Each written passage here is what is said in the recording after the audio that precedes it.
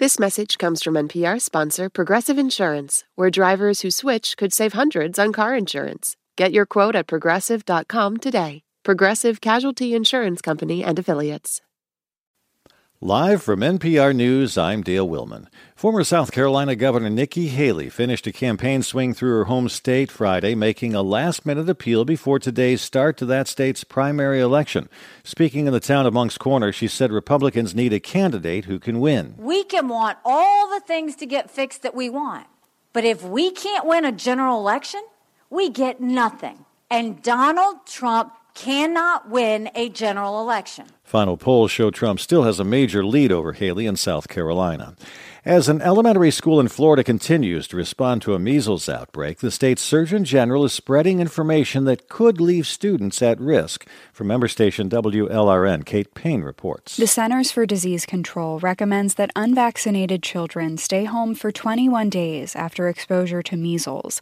But in a letter to parents following confirmed measles cases at a Fort Lauderdale area school, Florida Surgeon General Joseph Ladapo said it's their call if they want to send their kids back to school. He also did not urge parents to vaccinate their children.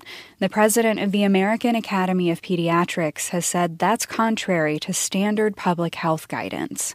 Ladapo has consistently undermined vaccination efforts, the best tool doctors have to prevent infectious diseases like measles. For NPR News, I'm Kate Payne in Miami. Ukraine's military says its forces have downed a Russian early warning and control plane. If confirmed, it would be the second time such an aircraft has been shot down in just over a month. The Russian A-50 plane is a key command center that relays information to troops on the ground. A new report finds that 5 of the world's biggest oil companies have collectively made more than $250 billion in profits since Russia's full-scale invasion of Ukraine.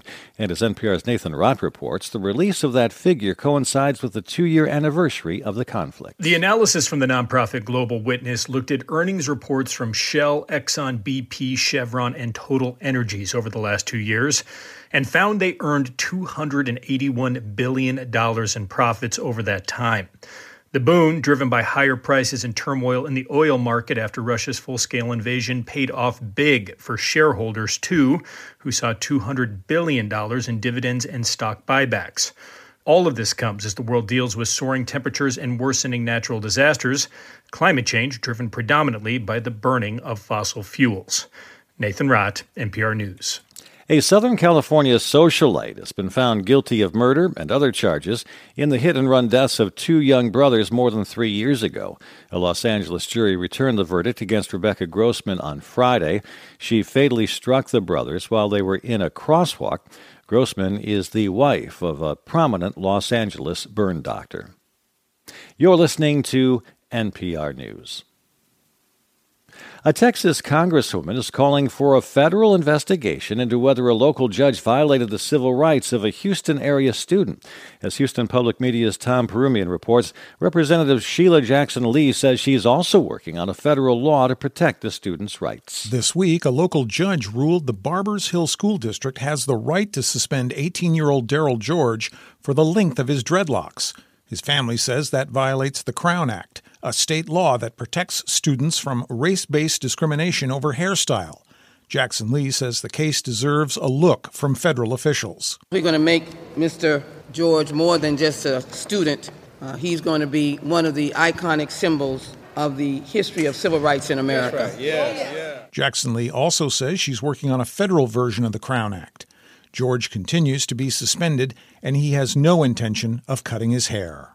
I'm Tom Perumian in Houston. National Rifle Association leader Wayne LaPierre was found liable on Friday for misspending millions of dollars of that organization's money.